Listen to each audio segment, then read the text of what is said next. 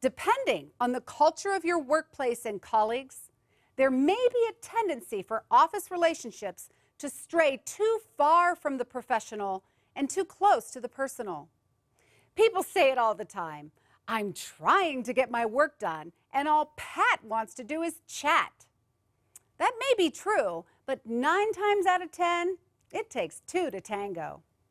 If you're faced with an office gossip or someone who goes on and on about their personal life, you've probably done something to encourage that behavior.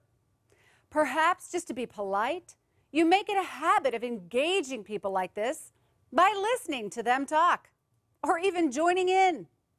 They wouldn't keep coming back if you weren't providing some social payback.